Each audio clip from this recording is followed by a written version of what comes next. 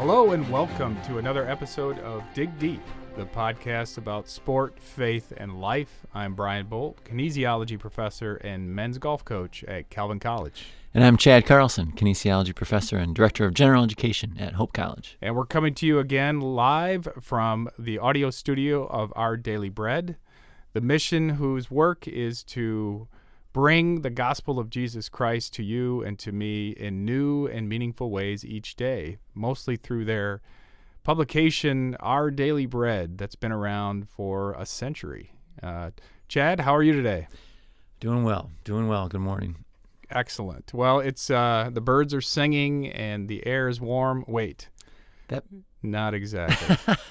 You know, when the calendar flips over to March, I get pretty excited because I anticipate that we're going to see more sunshine and the snow will melt away. You know, you start putting away those winter clothes. Yeah, not so much yet. Supposedly in Michigan, March comes in like a lion and goes out like a lamb. At least that's the old adage. And I remember that it seems like every year March comes in like a lion, but I feel like it leaves like a lion too.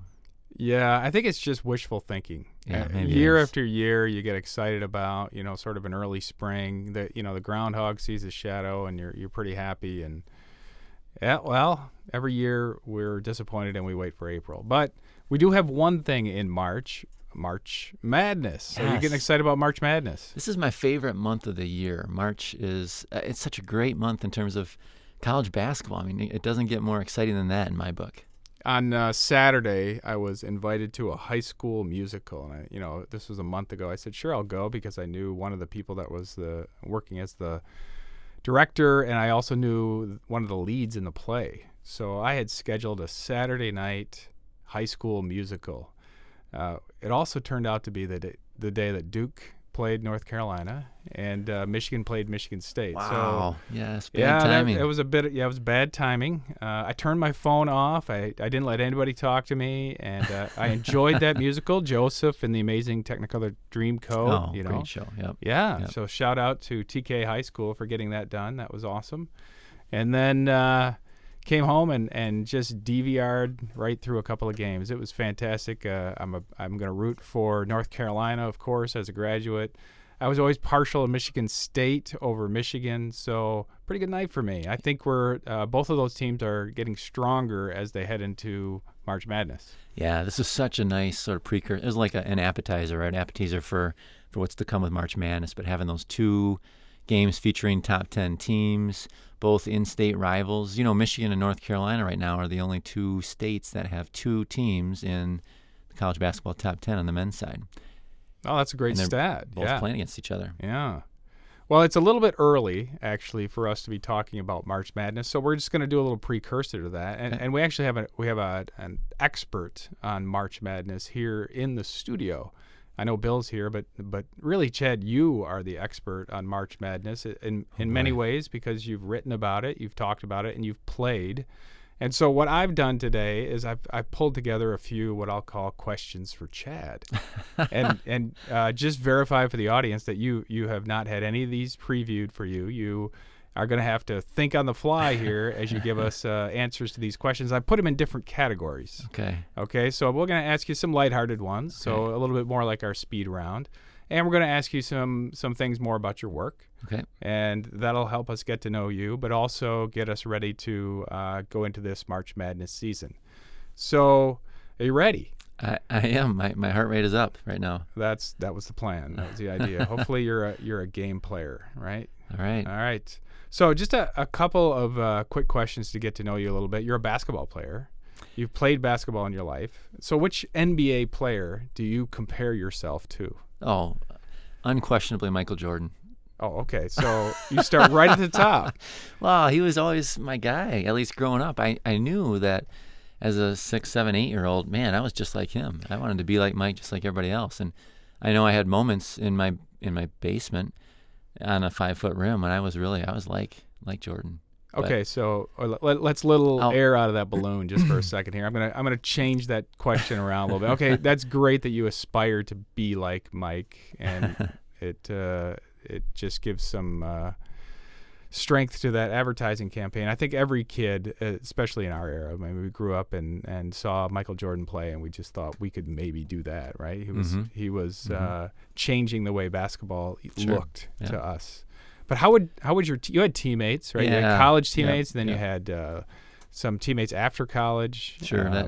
How would they describe your game? Get a little more basketball to me. I always was compared to Steve Kerr, and I think some of it was that he was a shooter, I was a shooter, but I think there were maybe a few sort of racial and visible undertones that I had blonde hair like him, and there just weren't a whole lot of guys in the NBA that had blonde hair. Yeah, I would say probably more like Bruce Bowen. I was a 3-and-D guy, shot a lot of threes, played a lot of D, and not a whole lot else. So not a lot of driving to the basket. Not a ton of that. No, there was certainly some, but I was much more comfortable around the perimeter offensively. And you like to lock certain guys down. Well, I like to lock everybody down, but I wasn't always capable of doing that. I did the best I could. Did you draw the other team's star? Yes, every time. Okay. Well, there you go. And it was frustrating. It's an act of futility usually. But it's difficult, right? You kind of have to lock in. You still have to play team defense, but your responsibility is less to pull off your player, right? And you've just got to shut this person down and try to, figure out what gum they're chewing by the end of the game, right? That was usually a pretty good sign if I knew some of those things, if I knew the, the brand of underwear or whatever else, you can say about that person, to know that I was close to them. If I could keep another team's star to their average. Okay. That was usually a pretty good night, because then we could focus on the rest of the team shutting down the other players, the ones that are a little bit more volatile. And if you can just keep the stud to right about where they are and not let them have a career night, that was usually a pretty good night for me. Yeah. How about a big moment? You ever hit a game winner? You ever hit a buzzer beater?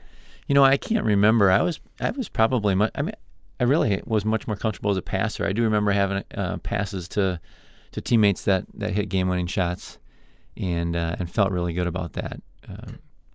One particularly in the NCAA tournament at Hope, or Division III school, but first round, made a pass to a teammate that had a buzzer beater. We win by 1. Okay. We move on. That was pretty satisfying. You run over the table, make sure they get the assist. Yeah. Yes. Exactly. That's important. Right. Make sure they know the stats are right. Yeah. Yeah. There you go. So I don't know the answer to this question, and I'm looking. You're not a huge guy, right? You're sure. Okay. Dunks? Could you? Never in a game. In open gyms, if I was on a fast break, I could put one down. Okay. But I was not a huge jumper in that. Yeah. All right. Yeah. Well, let me transition a little bit here. You then took this interest in basketball into your professional career, truthfully, and you decided, and scholars have an opportunity to sort of steer their interests in many different directions. You published a book called Making March Madness, the early years of the NCAA, NIT, and college basketball championship tournaments, and the years are 1922 to 1951. How does one get to the place that they narrow in to that space? You narrow into a 29-year period. Yeah, historically speaking, that's in the modern era. That's not a real focused period of time. It seemed like so the publisher encouraged particular dates that they said histories, we like to have that beyond the colon of a title. Mm-hmm. And so that wasn't really my focus necessarily, but that seemed to be the swath of time that had the most to do with the birth of college basketball tournaments. So can you give us just a thumbnail sketch of those tournaments, of the NCAA, the NIT, college basketball championships? Absolutely. That's what makes March so special, I think, in my mind. So the NCAA tournament is the premier event. When we talk about March Madness, that's the one we're talking about, right? The NCAA tournament, the Division I tournament. There's the men's, which is a big deal, the women's, which is a big deal. Historically speaking, the NCAA tournament was not always the top dog, and that's what's unique about this whole story. It's the NIT originally, but that wasn't the first tournament either. The first tournament on the scene was what's now the NAIA tournament, which is the other sort of college sports organization. That event started in 1937. It wasn't called NAIA at the time. 1938 was the first NIT, and then 1939 is when the NCAA comes on the scene. So it is really the third in 3 years that comes onto the scene, and is very much sort of this afterthought at first. And the The NCAA was jealous of what the NIT had, not so much the NAIA tournament at that time, but they wanted everything the NIT had, including the profits and the atmosphere in New York City's Madison Square Garden, where the NIT was, and they didn't have it. So the first year they lose money. Pretty well known. They lost $2,500 that first event, and had conversations about whether or not they should continue it at all. We're talking about this thing that's now sort of $1 billion a year enterprise that almost didn't have a second year back in the late 1930s. And the unique thing about all this is that this is occurring at the end of the Depression, and so there's all kinds of thoughts and feelings about financial instability being among the worst things that could happen. And we're also in the midst of this precarious, tenuous, international escalating tensions. And so it's not an ideal time to begin these new sporting endeavors, and yet that's exactly what occurs at the end of the 1930s. So it was a big risk. At that moment, financially, it probably seemed like the time to be cautious, perhaps, about doing big things because of the Depression and also all the international turmoil. But somebody pushed it through. Was there one or two particular people that decided, hey, we've got to make this happen? So the one that got it on the scene was the Ohio State coach at the time, and he's a guy that really, Harold Olson is his name, a guy that oversaw the tournament, really its first 7 or 8 years, and so he was a big deal. But from the 1939 event that lost money to the coaches' convention in the immediate aftermath of that, where all these coaches who are part of the NCAA are saying, well, should we even continue this or not? We're $2,500 in debt, and at that point in time, debt was as much of a scarlet letter as anything. Nobody wanted any debt right at the end of the Depression. And then we have Kansas's coach, Phog Allen, a very well-known coach, really the father of basketball coaching, a James Naismith disciple, who steps in and says, you give me this tournament in Kansas City in 1940, and I will not only pay back the debt, but I will make you money. And he held good on his word, and the 1940 tournament ended up making over $9,000. So a big turnaround. He was aided by... I say in the book Lady Luck, but you could look at it as divine intervention, or the first time that God looked down favorably on March Madness, whatever else you want to say. But the reason why the 1940 event made money was because they hosted. So it's an 8-team event. We got to realize that very too. Small, much very smaller small than today. Yep, the NCAA was, for administrative purposes, was set up into 8 geographic regions. So each region sent a representative, their best team, to the tournament. 4 east of the Mississippi, 4 west of the Mississippi. The 4 teams east of the Mississippi played their regional in Indianapolis in 1940, and the 4 teams west of the Mississippi played their regional in Kansas City. And then the 2 winners of those regionals would face off in the championship, the East-West Championship, in Kansas City. The team that won the Eastern Regional in Indianapolis was Indiana University. Oh, that helps. Basically a home team. Sure. It helped the gate. Absolutely it did. And the team that won the Western Regional in Kansas City was Kansas University. Perfect. Also a home team. So that skyrocketed the profits in terms of ticket sales, which was the main driver of revenue at the time. And then the East-West Finals in Kansas City, and also played in front of sort of a home audience for Kansas University. They ended up losing to Indiana, but it's a one-off game, and so ticket sales were high. Yeah, and location. That It's absolutely still true in sports today. Sure that it is. When home teams win and they have an opportunity to play big games near their fans, it just changes the environment. It's a fun experience. Absolutely. A lot more people are able to come. At Calvin College next week, we're going to be hosting a high school tournament game that was scheduled for somewhere, southern, a southern part of the state.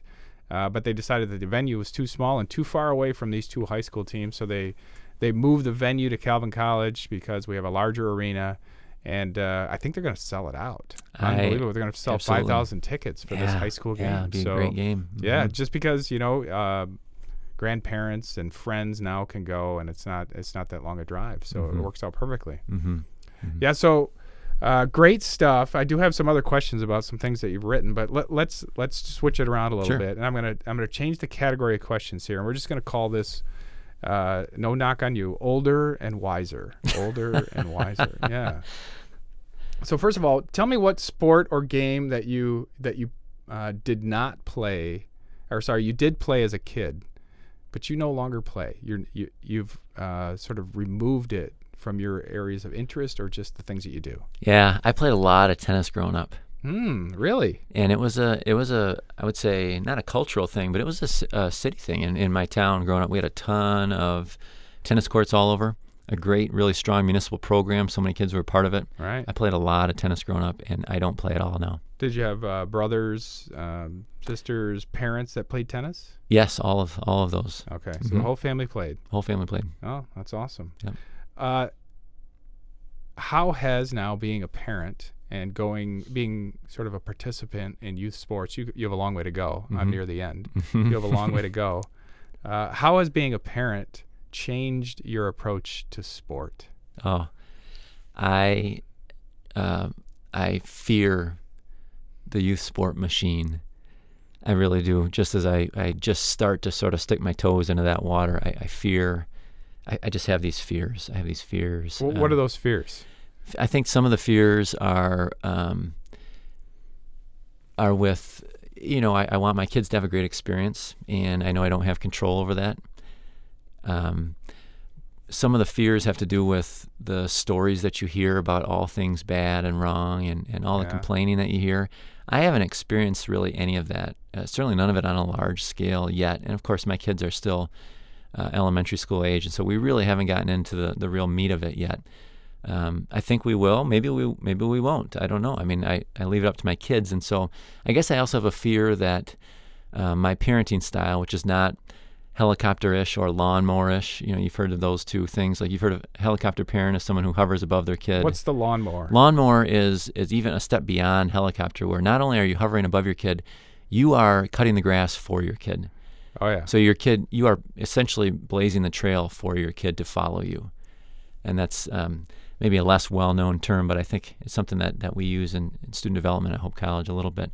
So I don't parent in that way, and I guess my fear is that parents who do parent in that way actually are doing things that lead to positive benefits for their kids in youth sports.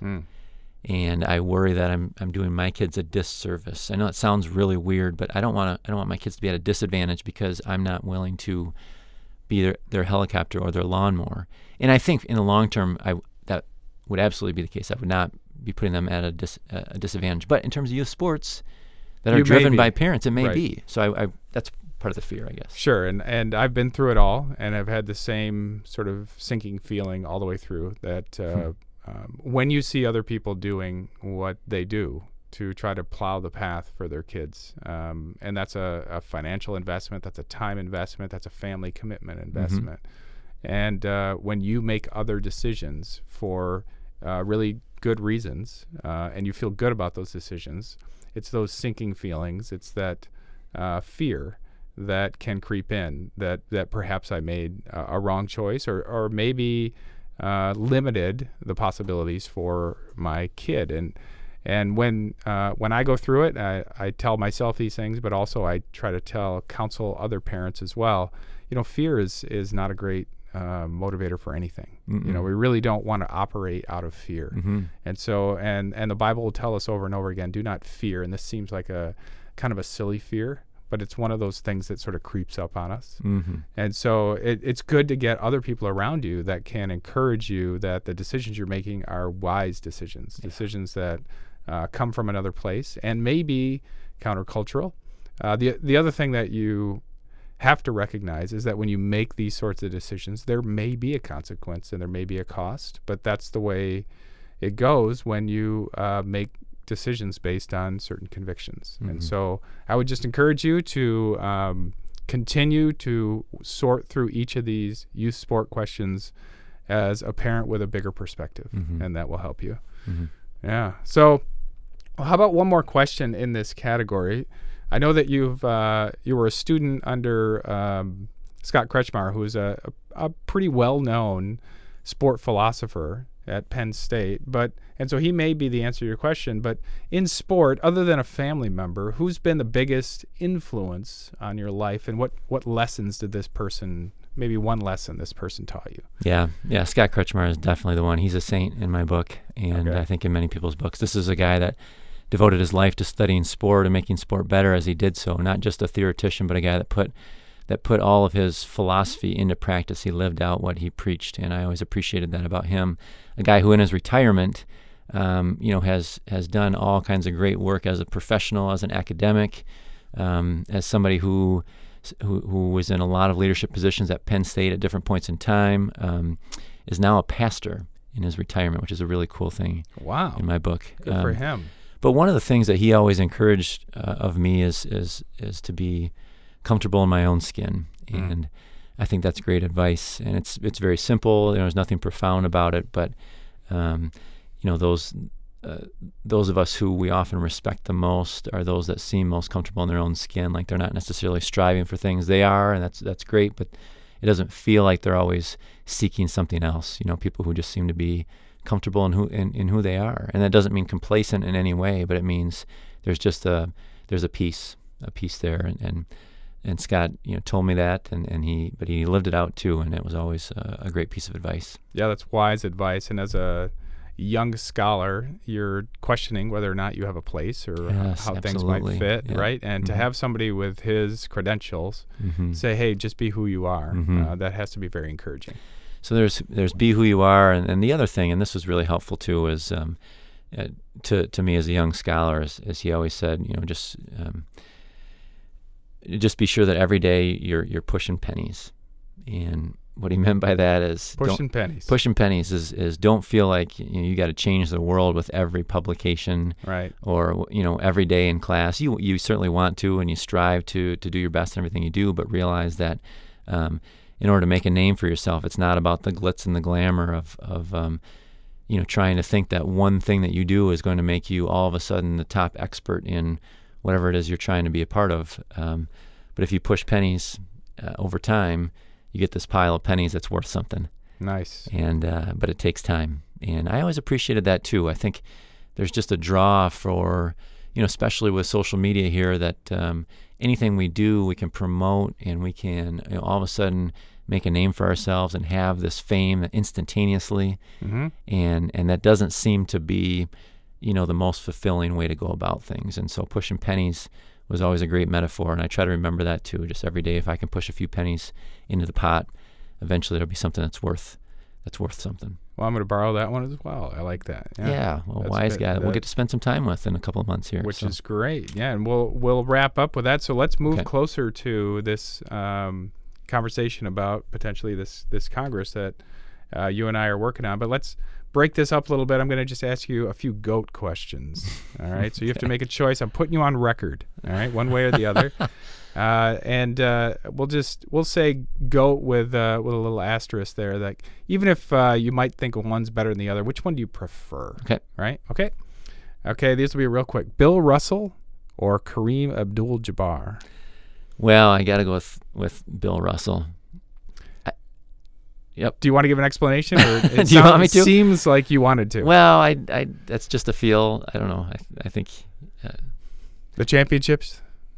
In the NBA, yes. I mean, Kareem had more championships in college, one more than Bill Russell, which is pretty amazing that they both had multiple championships there. Oh yeah, but, absolutely.